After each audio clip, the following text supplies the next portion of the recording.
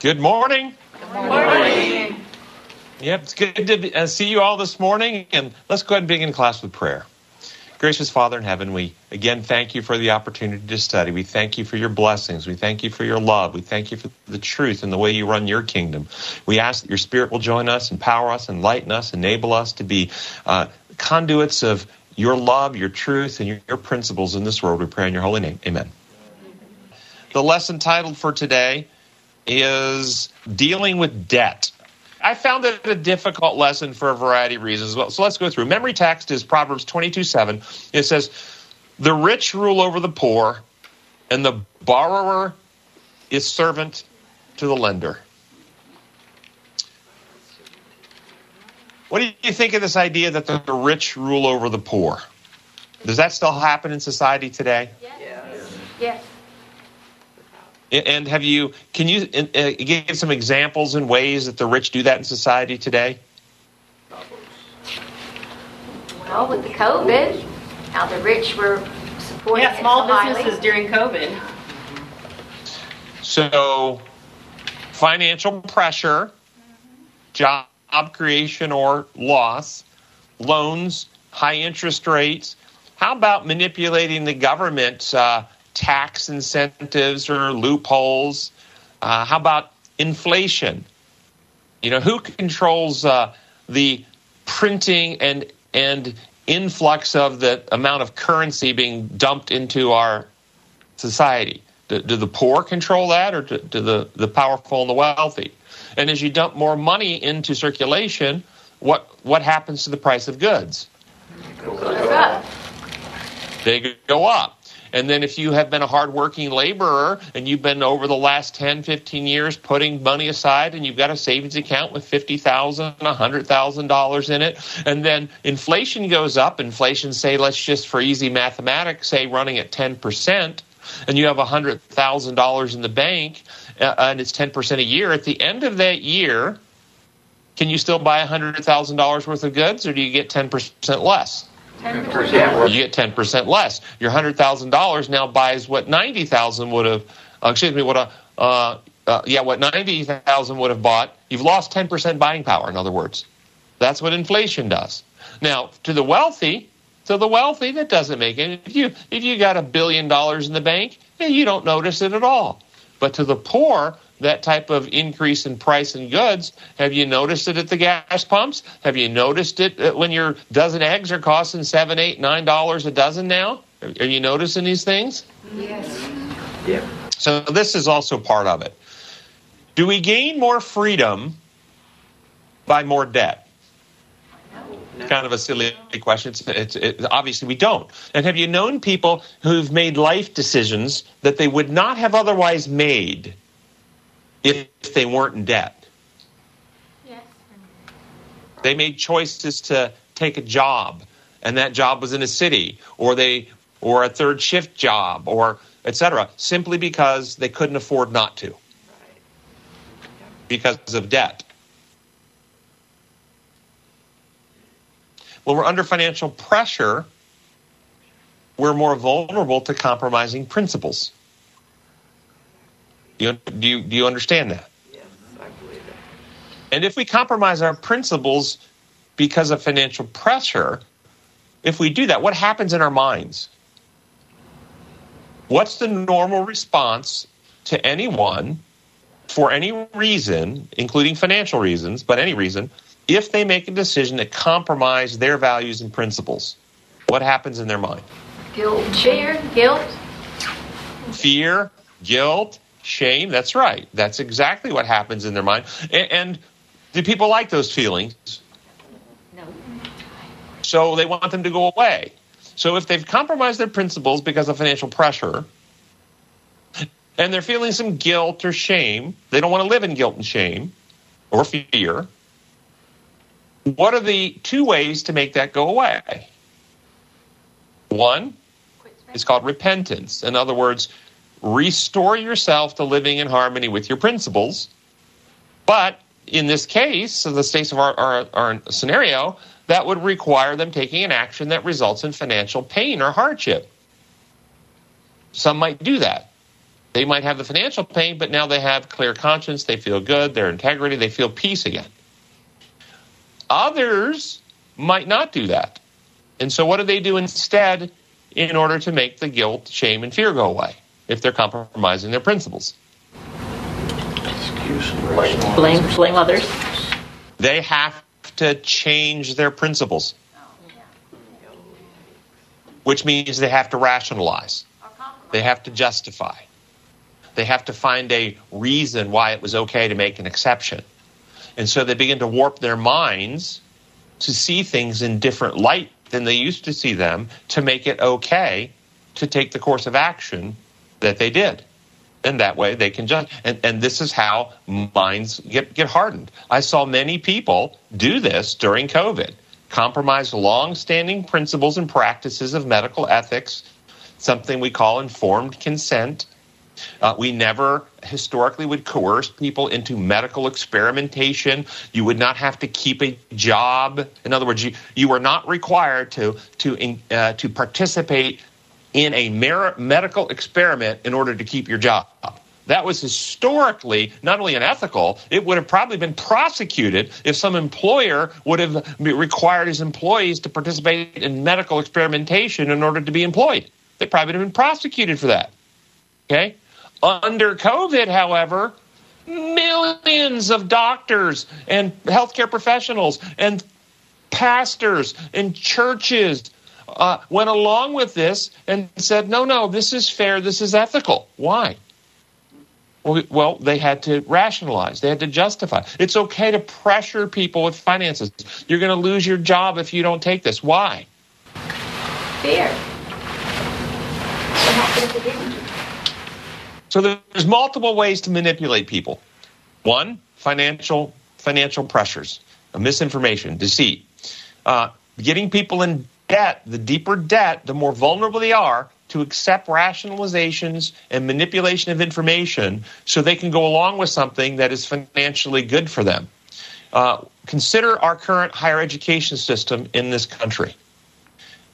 Do you recognize it's structured to cause people to come out with huge debt? It's structured. It's designed. It's created. It's strategic so that the most professionals in our society that go to get higher education come out with debt. Do you understand that? What's the purpose of that? If you come out with debt, do you have as great a freedom to decide where and how you're going to practice or what job you're going to take, or are you more vulnerable to being induced and controlled by corporations and the government? Yeah. Without necessarily realizing it, but you're taking jobs to service your debt. And then the way it's structured in our society, if you're, I speak most knowledgeably about the practice of medicine, but I'm sure other fields have the same issue. You come out not only with your school debt, if you want to open your own practice, you often have to go into more professional debt to get the expensive equipment that you need to open a practice and run a practice, which again then makes you more vulnerable to complying with the government mandates and the government programs that reimburse you for seeing patients because you need to service your debt, and you have less flexibility in your own independent medical decision making. Additionally, in order to maximize your income as a provider, you need to be in certain insurance networks and certain hospital panels, and in order to do that, you've got to comply with their programs and their policies, which you may or may not agree with, but if you disagree with them, then you'll lose your privileges, and that threatens your financial bottom line, and so you compromise and go along and rationalize, well, I didn't make it, it's not my policy, I have to do this in order to still care for my patients, and so on and so forth. And I'm just pointing out the layers of debt and how debt can cause people to compromise and collude with processes and systems that their own personal decision-making would not lead them to do. When I became a physician, which wasn't that long, I'm not that old, okay, but when I became a physician, 75% of physicians in America were independent practitioners. They owned their own practices. Today, more than 50% of physicians are employed. Excuse me, I take that back. Today, I think it's I think more than 50% of physicians are employed by corporations now. And once you're a corporate employee, the information, the policies, the procedures, the treatment protocols, these are like guardrails that are put up on the practitioner that they practice within. There are certain treatment options that are not even accessible in the computer systems that doctors can't even select for, can't order certain tests, can't provide certain treatments because the system has decided for them what's orthodoxy and what's not orthodoxy. And so in the practice of medicine in America, it's become very corporated. And understand very clearly, medicine in America is now big business. You are a resource to be sold goods to make billions of dollars for the corporations. It used to be a practitioner knew his patients, they had a relationship, and he cared for your well-being and was interested in having you be as healthy as possible. This is being eroded very seriously by the financial pressures being brought to bear. Debt is a big part of that. You see the wisdom more than ever today of the Adventist lifestyle health message. Stay healthy, live healthy, and require as little as possible of the medical industry to mess with your life. How easy is it for us to get into debt in our society today? Constantly. You think that's accidental? I mean, how many of you get flyers all the time, everywhere you go? We'll give you 5% off your purchase today if you sign up for our credit card. Everywhere you go, almost every store. Do you have our credit card? You can get 5% off today on your purchase if you sign up for our credit card. Do you actually think they're trying to save you money by that 5% off? No. How many of you get those little emails all the time offering you this credit card or that credit card? No background check, no credit check, instant credit, home loans, instant approved, pre-approved. I get them all the time. Pre-approved loan for this, pre-approved loan for that. I just delete. Do you think this easy access to credit is designed to help the disadvantaged and the poor people in our society? It's not. It's exploitive. It takes serious advantage. How do you think loaning of money what it would look like in our country today if this Bible principle was practiced? This is Exodus 22, 25 through 27. If you lend money to any of my people with you who is poor, you shall not be like the money lenders to him. You shall not exact interest from him. And then if you take his cloak as a pledge, if you take something as security, you shall return it to him before the sun goes down. What would happen to the loaning of money if they couldn't charge interest? Disappear. But some people believe. Well, it would certainly get less, wouldn't it? It would definitely be less number of loan institutions and less number of these businesses and title into turn your title into cash and check into cash and all these little they would seriously get less, wouldn't they? So the wealthy lend money for two primary reasons. One is to make money, charge interest and make money. That's one reason. And if we took that reason away, some loaning and institutions that loan would go away. But there's a second reason the wealthy loan money. And what's the second reason? Control. To control. That's exactly right. When you have somebody indebted to you, you can bring financial pressure on them to control their behavior and decision making. And so this is why corporations will loan. This is why banks loan. This is why big businesses loan. This is why governments loan to governments. These big financiers loan to governments as well. And if you look through the history, many governments have borrowed from big banks, and then the banks can put pressure on the governments on the laws and stuff they passed. Second paragraph in the lesson says, why is debt an almost international scourge at every level, personal, corporate, and government? Every society has always had at least a small percentage who were in debt, but today a much larger portion of the people are in debt, and it's almost never to their benefit. What do you think? Any thoughts about that? Why we're so much debt today? Do you know what the U.S. governmental debt is right now? And climbing by the second? $31 trillion, which is a number we really can't even understand. 31 trillion. That is approximately $100,000 of debt for every person living in America. For every person living in America, it's approximately $100,000 of debt. Is the debt and debt management of nations going to play a role in the events the Bible describes as leading up to the second coming of Christ? Do you think there's a role for that, this playing in some way? Yes. Probably. Yes. When Revelation warns about a beastly system using economic sanctions of no buying or selling, say those who have the mark of the beast, would debt and indebtedness have some role in that? Yes. Would financial systems in the world need to somehow be integrated and connected in some way in order to bring that about? Do you think physical cash might go away at some point and it becomes simply a digital currency?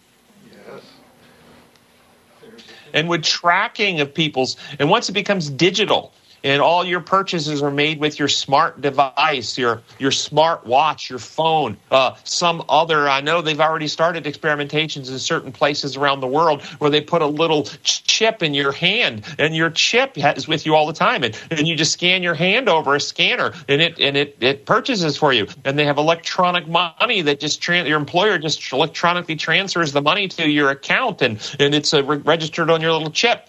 If they do this, do you think that they would in any way ever track your comings and goings and your purchases? That's the reason for it.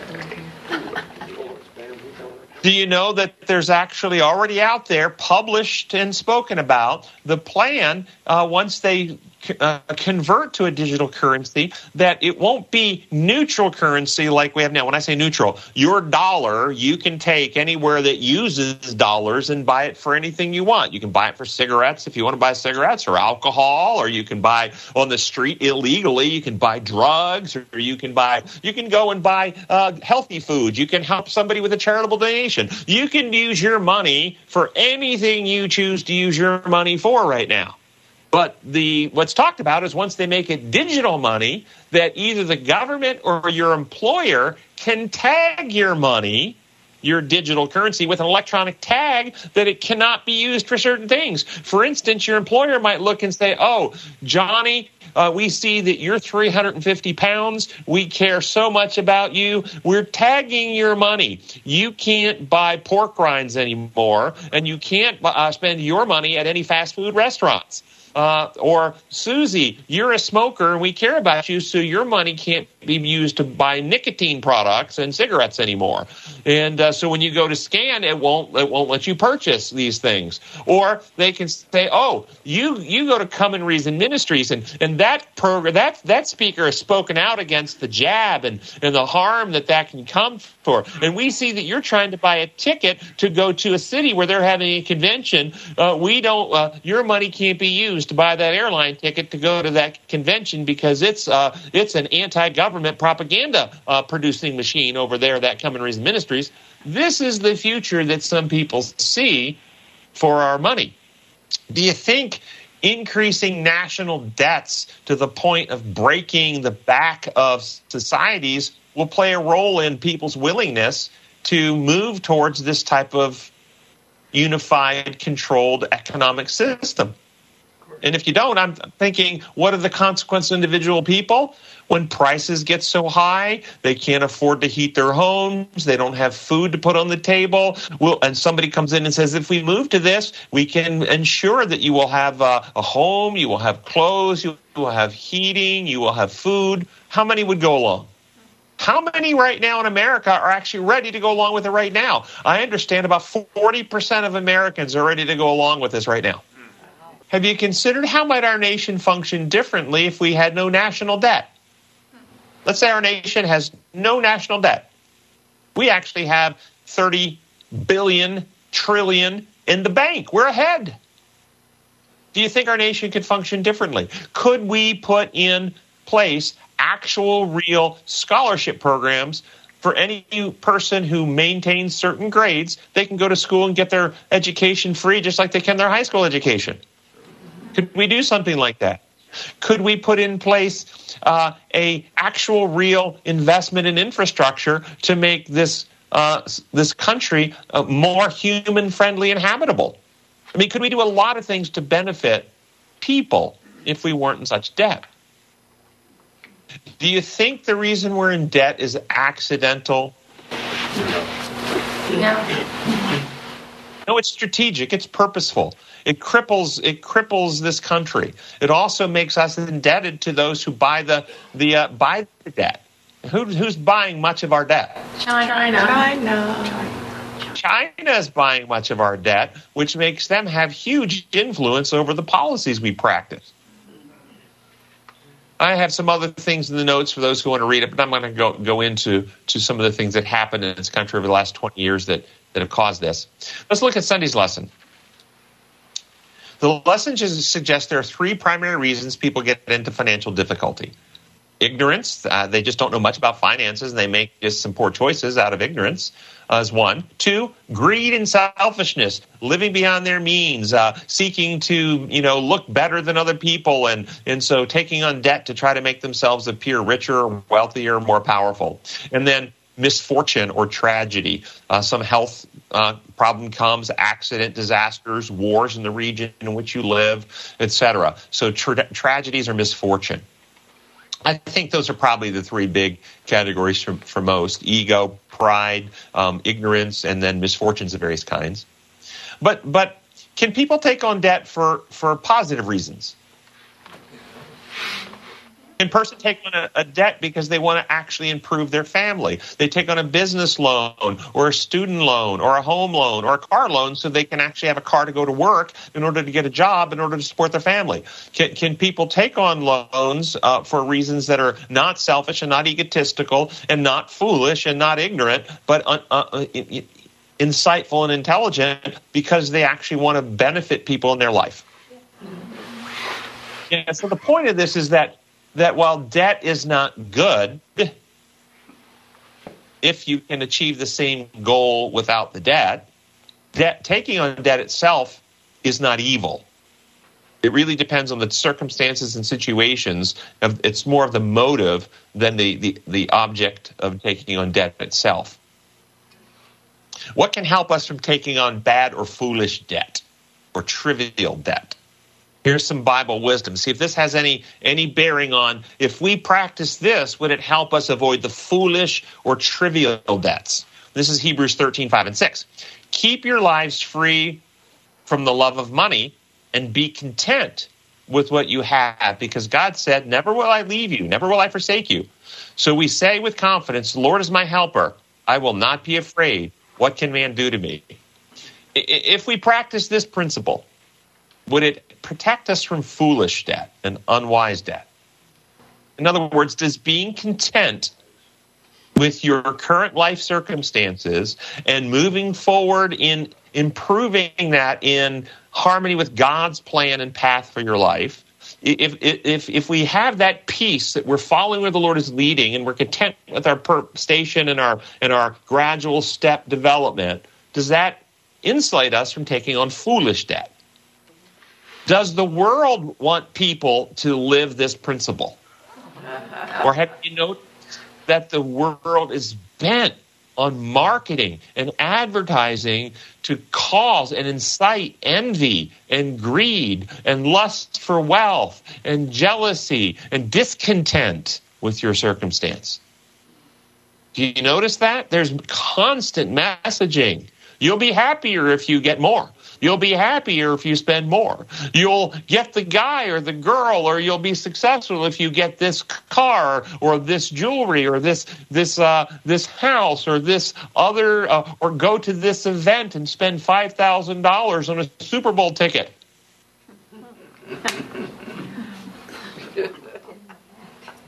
Monday's lesson asks us to read Matthew 6:24, which says, "No one can serve two masters. Either will hate the one and love the other, or he would devote it to the one and despise the other. You cannot serve both God and money." And then the lesson points us to, after it asks us to read that, to 1 John 2:15, but let's read it all the way through verse 17. "Do not love the world or the things in the world. If anyone loves the world, the love of the Father is not in him. For all that is in the world, the lust of the flesh, the lust of the eyes, the pride of life, is not of the Father, but is of the world. And the world is passing away, and the lust of it. But he who does the will of the Father abides forever." How do you connect these two passages? Let's not serve two masters, and the focus on money, and then this issue of don't love the world and the things in the world. How are they connected? Love of the world, love of money is very similar. Love of the world and love of money is very similar. What are the two antagonistic principles vying for every human heart and mind? There's two principles vying. Love and trust for God, fear and selfishness. Me first. These are the two antagonistic principles vying. Love and trust leads us to live altruistic lives, seeking to be benefit to other people. We are givers rather than takers. We love God and we love other people, and we have joy if we can even sacrifice to lift somebody up that we love, and we see them succeed even if it costs us something. Right? Whereas fear and selfishness is, I'm afraid I won't get mine. I'm afraid that I won't have enough. I'm afraid I'm going to starve. And so therefore I need to exploit or take or hoard. And therefore I love what empowers me. I love money. I love money rather than I love God. Or I love money rather than I love people. And so this is what the Bible's talking about. This is what John is talking about. And this selfishness that we have had in our nature because of Adam's sin, and we're born with this, has three avenues through which it manifests in our lives. And John elucidated those. It's the lust of the flesh, which is the sensual pleasures of life. The lust of the eyes, which is greed and hoarding and wealth, and the pride of life, which is egotism or power over controlling other people and exerting power over them and elevating self at the expense of others. These are the ways selfishness manifests in our life. And so if we love God and others more, then we actually are not seduced with the lust of the eyes, the lust of the flesh, and the pride of life. We actually want to build others up and help others get free of those things as well. Does that make sense? Questions about that? So the point is, it's actually not about the money. It's about the love of money. That's what it's about. Last paragraph says, we enter into our church membership with praise and thanksgiving to our God, who has created and redeemed us. Now, hold on. Hold on to what's going to come next. In point 9 of 13 in our baptismal vows, we are asked, quote, do you believe in church organization? Is it your purpose to worship God and to support the church through your tithes and offerings and to your personal effort by your personal effort and influence, unquote? As Seventh-day Adventists, we all said yes. So this text is a promise to those who offer thanksgiving to God and are faithfully paying their vows. Wow. You made a vow to pay your dues to the church. And God's promised if you pay your dues, then you're keeping your vows. Okay, first off, before I comment anymore, what do you think about this paragraph? Do you have any concerns at all? Does it hit you as, in your spirit, in your heart, in your judgment, in your conscience, do you feel that sounds very Christ-like, very godly? I feel that's perfectly in harmony with Scripture. Or do you feel like there's something off with this? The latter. There's something off. Okay, there's something off. It's not real obvious necessarily, because we all do believe in tithes and offerings. We all do believe in supporting the church, but there's something off with this. What's off? What isn't right? This makes it sound like an obligation. It's not an obligation. Yes, it does. It certainly does. And that should raise, is that what that's about? What process is being described in this paragraph? It equates a vow with the church with a vow with God. Is that Eve? Yes. Yeah, good insight, Eve. Yeah, good. This is the process of baptism, is what they're describing, isn't it? Mm-hmm. All right. Okay, I want to unpack this with you for a moment. Is this process of baptism and what they have connected to it scriptural? No. Does it come from the Bible? No. What we read here, what is, according to this, a person being baptized into? Into the Church. organization. Into the denominational system.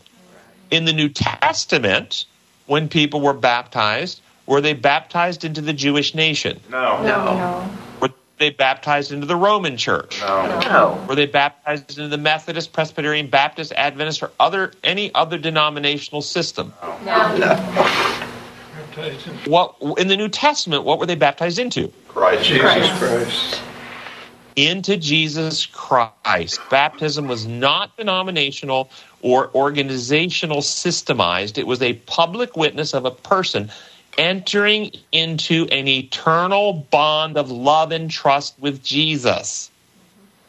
Baptism was dying to an old life of fear and selfishness and rising in a new life as an individual who is bonded to Jesus with the cords of love and trust, washed clean of the old life, and arising with new power and new connection with the Savior. That's what baptism was in the New Testament. Now consider this example from the New Testament and see if it sounds like what we just heard described from the quarterly. We're going to read this out of Acts chapter 8, verse 26 to 31 and 34 through 38. It says, "Now an angel of the Lord said to Philip, 'Go south on the road, the desert road, and go down from Jerusalem to Gaza.' So he started out, and on his way he met an Ethiopian eunuch, an important official in charge with all the treasures of Candace, queen of the Ethiopians. This man had gone to Jerusalem to worship, and on his way home was sitting in his chariot reading the book of Isaiah the prophet. The Spirit told Philip, 'Go to that chariot and stay near it.' Then Philip ran up to the chariot and heard the man reading Isaiah the prophet. 'Do you understand what you're reading?' Philip asked. 'How can I,' he said, 'unless someone explains it to me?' So he invited Philip to come and sit with him. The eunuch asked Philip, 'Tell me, please, who is this prophet talking about, himself or someone else?' Then Philip began with that very passage of Scripture and told him the good news about Jesus. As they traveled along the road, they came to some water, and the eunuch said, 'Look, here is water. Why shouldn't I be baptized?' And he gave the orders to stop the chariot. Then both Philip and the eunuch went down into the water, and Philip baptized him." Is this process the process we read from our quarterly a moment ago? No. What's the difference? And it's critical. I want you to understand functional. And we're going to unpack why it's so harmful. But what do you see as the process difference? Was it Joy, baptized The New in the Testament- church at all? Love, trust. The New Testament baptized people into Jesus, a relationship with our divine Savior. Whereas today, people are baptized into organizations. They're not baptized into Jesus. Now, the organizations would deny it, but operationally and functionally, let me show you. This is how the process has changed. If somebody like this eunuch is reading the Bible and doesn't fully understand it and has someone like Philip explain it to them, and as it's explained to them, right now, the revelation goes on, epiphany, conviction of the Spirit, and that person says to the pastors, explain to him, I want to give my life to Jesus. I want to be baptized. Will the pastor take them right then and baptize them? Or will the pastor say, let's get on our knees and say the sinner's prayer? And notice what the denominational systems have done is they've replaced baptism with the sinner's prayer. And once they've said the sinner's prayer, then they enroll them into an indoctrinational classes in which they spend weeks and months learning the doctrines of the tradition and traditions of the organization which is going to baptize them. And many of them have to not only learn the doctrines and the creeds of the system, they also have to then begin working to transform and reform their life. They need to give up their smoking. They need to give up their drinking. They need to give up their pork eating. They need to give up their Sabbath job. They need to work hard and reform their lives. And then and only then, once they have made themselves good enough, then the church will baptize them into Jesus. Twice the son of hell. So they can become a member of the organization. And understand the reason the organizations do this is because they're more interested in the integrity and sustainability of the organization than they are the soul of the sinner. They do not want to take a chance on baptizing someone who hasn't conformed to their standards and allow that person into membership and therefore potentially vote to change the organization away from the standards. So you can't come in until you conform to the way we practice. This process of baptizing into organizations rather than Jesus destroys love and trust in Jesus in the new converts and places the organization and organizational loyalty in place of loyalty to Jesus in the heart. This is intentional. The organizations want to be the ones that people are loyal to, and they want their devoted followers, and they want their system to be the brand that people are loyal to, and they want them to join their club and give a public attestation to loyalty to that brand before they'll baptize them. And that's why they make this vow. You made a vow to these 13 things that you're going to do. And now you need to remember your vow because your vow requires you to continue to financially support our club, our system, our organization. Well, let me be clear. I personally have no objection to financially supporting denominational churches with our money. They do many good things: school churches, hospitals, missions, community services, feeding hungry people. They do many good things. So financially support them is quite okay and righteous to do. I'm not opposed to that. What I'm opposed to is this method of bringing people into membership and the way they have done baptism. And baptism into organizations, and this is why so many people, because they've been indoctrinated that their salvation is connected or linked to the system or the denomination rather than to Jesus, and they live in fear of being disfellowshipped from the organization, and if they're not part of that organization, they won't have salvation. Am I overstating it? No. So how would it function if I were the supreme ruler in charge of all this in the denomination? Well, we would baptize people into Jesus, just like they did in the New Testament. As soon as they're convicted, we baptize into Jesus because it's only the power of Jesus working in their heart through the love relationship and the Holy Spirit that empowers them to actually live transformed lives. The way the system does it, it leads them into this religion that has a form of godliness but no power. It steals the power because it steals the love-trust relationship from them. So I would baptize them into Jesus. And then, after they're converted and they're truly Christian, because they're in Christ, I would, just like they did the Ethiopian, I would then invite the person to join our organization and inform them and educate them. And if you want to join our organization, these are the things that our organization values and what we hold to be important for those who want to be members. Now, you're part of the body of Christ. You're a Christian, but you may not be a Seventh-day Adventist Christian because you don't necessarily value some of the things we value. That doesn't mean that you're not part of the body of Christ. You're just not going to have voting privileges and office-holding opportunities in our little club if you don't want to join the same creeds and value the same things and work on the same mission. So I encourage you, we'd love to have you part of our club, our organization, but I want you to go home and study it. I want you to come to your own conclusion. I want you to ask the Holy Spirit to lead you and ask if the Holy Spirit, now that you're part of the body of Christ, is the Holy Spirit leading you to join this fellowship and to serve God here, or has the Holy Spirit called you to join another fellowship and advance his gospel there? That's how I would do it.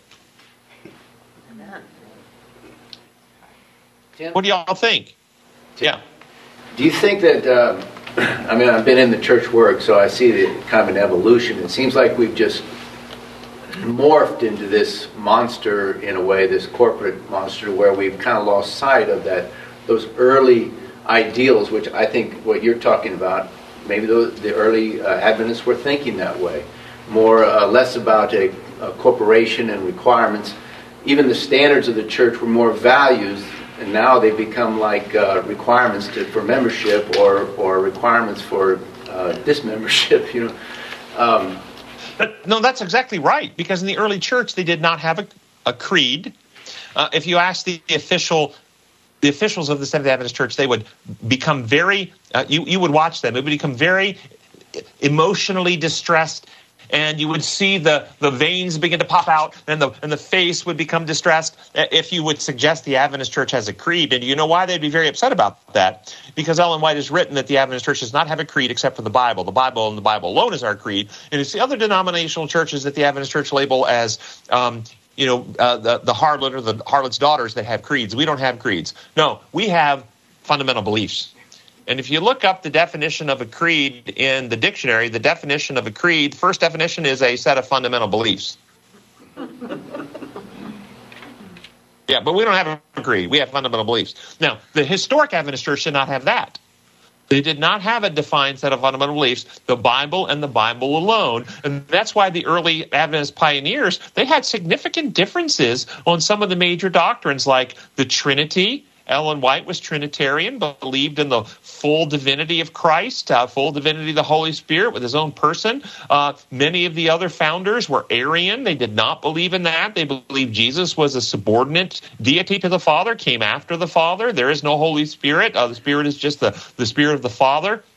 Doesn't have. Many Adventist pioneers believed that, but Ellen White didn't. She was a Trinitarian. But that division did not cause them to diverge on the four major points of agreement. And the four major points of agreement, what they called the pillars of the faith, was salvation in Jesus Christ, the second coming, the Advent, the understanding of mortality of the soul, the state of the dead, and the sanctuary message of preparing the people to meet Jesus, preparing us to be able to stand in his presence. Those are the four. All the other stuff was wide range of perspectives and opinions if you had those four.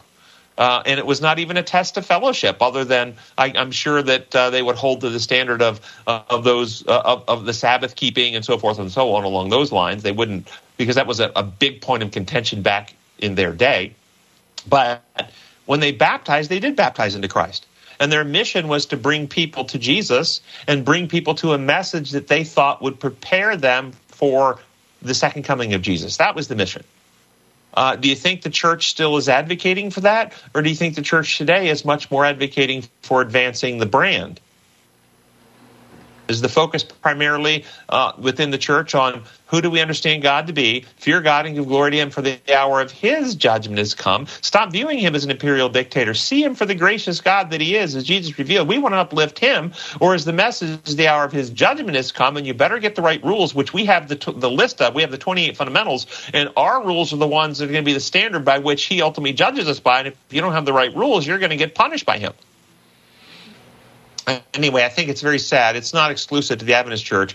Most of the denominational churches do this, where they've substituted the sinner's prayer for actual baptizing into Jesus, and then enroll people into various baptismal classes or indoctrinational classes to condition their minds into loyalty to a system or an organization rather than love and loyalty to Jesus, even though they would deny they do it. If you look operationally and functionally, that's what happens. On Tuesday's lesson, it gives us 3-step process on how to get out of debt. Step 1, stop accumulating new debt. Cease all credit spending. Well, you know something? This is a principle said in many different ways. When I was in my residency, one of my faculty taught us this principle in a different word. It said, if you find yourself in a hole, quit digging. If you don't do anything, just stop, cease, desist, don't do anything, the hole doesn't get deeper. And that's the first step. Stop digging the hole. Stop going into debt. That for step 1. Step 2, make an agreement with God that as he blesses you, you will faithfully apply your resources to paying off your debts as quickly as possible. And you will not buy new stuff with your new income, but pay off the debt. So you're making a covenant or an agreement with God that with the income that I get, I'm not going to go out and not only will I not take on new debt, I won't go out and just buy new stuff with my income. I'll pay off my debt first. And then step 3, make a list of all your debts, largest to smallest, and then begin paying off the smallest high-interest ones first. And then after that one's paid off, take whatever you were paying on that one and add it to the next one on the list and pay it off. And after those, take that sum and keep adding it to the one above it until the debts are paid off.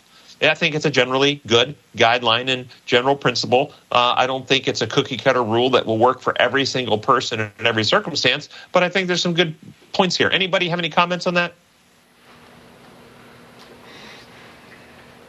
Wednesday's first paragraph says, the Bible is very clear that God does not want his children to become responsible for the debt obligations of others. In the book of Proverbs, the Lord has warned us that against surety, that is, co-signing or being a guarantor for another person. Did you know this was a biblical principle that you're not to co-sign for someone else's debt? This is what it says in Proverbs 22:26 to 27. Do not be a man who strikes hands in pledge or puts up security for debt. If you lack the means to pay, your very bed will be snatched from under you. Or Proverbs 11:15. He who puts up security for another will surely suffer, but whoever refuses to strike hands in pledge is safe. And Proverbs 11. And that was the NIV. This is the good news of the same version. If you promise to pay a stranger's debt, you will regret it. You are better off if you don't get involved. What do you think about that? Do you think that's true? Mm-hmm. What about with your children when they sign student loans? And if I remember correctly, I think your parents had to sign in the beginning, at least back in my day. And I always thought that was strange that you're old enough to take on $50,000 plus of debt, but not old enough to drink. You don't have enough assets. So the question about your student debt, I guess it would have to be how you frame and understand the meaning of that. Are you, as a parent, taking on the debt because you want to help so it's really you're taking it on primarily, but boy, the situation is structured. If you went out and just got a loan yourself because you want to actually help your child and it's a gift from you to your child, it would be higher interest, and the terms on payback would be more severe. So allowing it to process through the student loan structure allows for a lower deferred interest that you are willing to take. So if you're doing it in that way, then this really doesn't apply because your intention as a parent is to help your child, and you're willing to incur the debt to help your child. But if your goal is for them to pay it back, and it's your view that they may not pay it back, and you'll be saddled with it, and you don't want to actually incur that debt, then no, you shouldn't do it.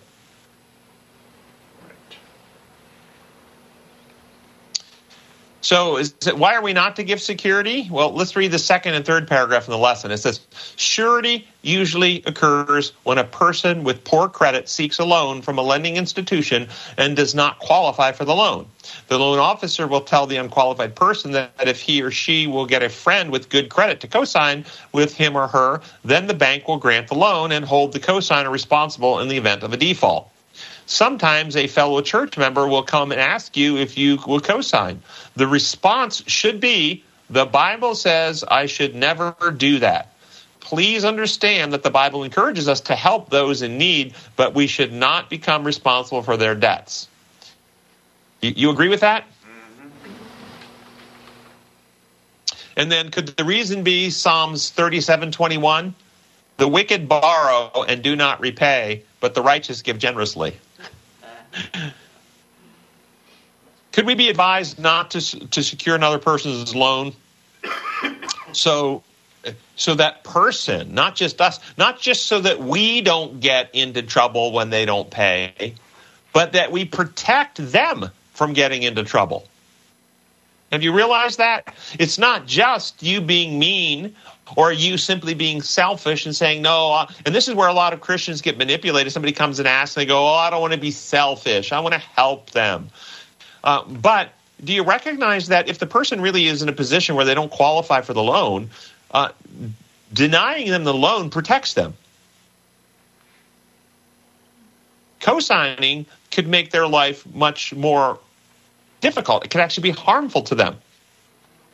What happens if a person of good integrity with good intentions, who has a conscience, who intends to pay back a loan, for whatever reason, gets into financial debt beyond their means to pay?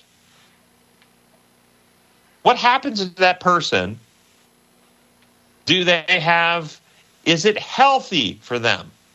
No. Do they have more peace if they're in debt beyond their means to pay? Or do they have more anxiety, more worry, that they don't sleep as well? They might have guilt if they actually fall behind. Might they stress? Might they live in fear? Might they live in embarrassment? Might they, and all this activates the amygdala, which activates the immune system, which kicks up inflammatory factors, which accelerate aging, which contribute to mood disorders, which contribute to accelerated risk of dementia as we age, et cetera, et cetera, et cetera. It can ruin a friendship real quick. It can ruin relationships. What about giving money away? Well, giving money away to people who are capable but not mature, or capable and not responsible, make the recipient's lives better. No. Well, giving money away to capable, immature, or capable, irresponsible people make their lives better. No. I don't think so. It will not make their lives better. Let me read this out of 2 Thessalonians 3, 6 through 12. Now, remember, this is the Bible, and the Bible is not concerned with political correctness. The Bible is concerned with actual correctness, what's actually healthy, what's actually good. So it says, our brothers and sisters, we command you in the name of our Lord Jesus Christ to keep away from all believers who are living a lazy life, and who do not follow the instructions that we gave them. You yourselves know very well that you should do just what we did. We were not lazy when we were with you. We did not accept anyone's support without paying for it. Instead, we worked and toiled. We kept working day and night so as not to be an expense to any of you. Now notice, we did this not because we have no right to demand support, because they did. The laborer is worth its hire. They could have been supported for the work they were doing. But we did it to be an example to you, to show that hard work and working for one's way is the way God would have us live. While we were with you, we used to say, whoever refuses to work is not allowed to eat. We say this because we hear that there are some people among you who live lazy lives and do nothing except meddle in other people's business. In the name of the Lord Jesus Christ, we command these people and warn them to lead orderly lives and to work to earn their own living. What do you think? I don't know. Already sounds good. Amen. Is allowing capable people to be lazy and to refuse to work, if we allow them Remember, I'm saying capable. We're not talking disabilities. Capable people who lazily refuse to work, if we allow them to go hungry and even homeless, is that godly or ungodly to do? Godly. Godly. Ooh, that's hard to say, isn't it? Why is it godly to let capable people suffer in hunger or even homelessness if they refuse opportunities to work? And why is it giving handouts to people who are capable actually harmful and destructive? You enable them. That hunger might be a motivation to get them to work. That they perhaps That's right. It would. And what happens to character? What happens to their integrity? What happens to their sense of well-being? Do you understand that work was prescribed by God in Eden in a sinless world because we develop, we advance, we expand our capabilities as we apply ourselves. We grow in integrity and worth and value as we apply ourselves in constructive causes. And again, work may or may not be for a paycheck, but we're talking useful labor. It might be that we help, for instance, historically, homemakers and mothers work extremely hard and they didn't get a paycheck for it, but that is extremely valuable and important work. And there's a difference between a well-ordered, hard-working homemaker mother and a lazy homemaker mother. There's a big difference between those two, isn't there? And it's not about the amount of money they make. It's about how they apply themselves with integrity and honesty and faithfulness to achieve godly outcomes with the application of their own abilities. This is the point that God is making. We want people to develop godly and mature character, and the application of oneself to one's duties helps people benefit that way. I have a lot more to go on in the notes. If you want to read more about that, it's in the notes. But we are out of time, so let's close with prayer, and then we'll do our Q&A time.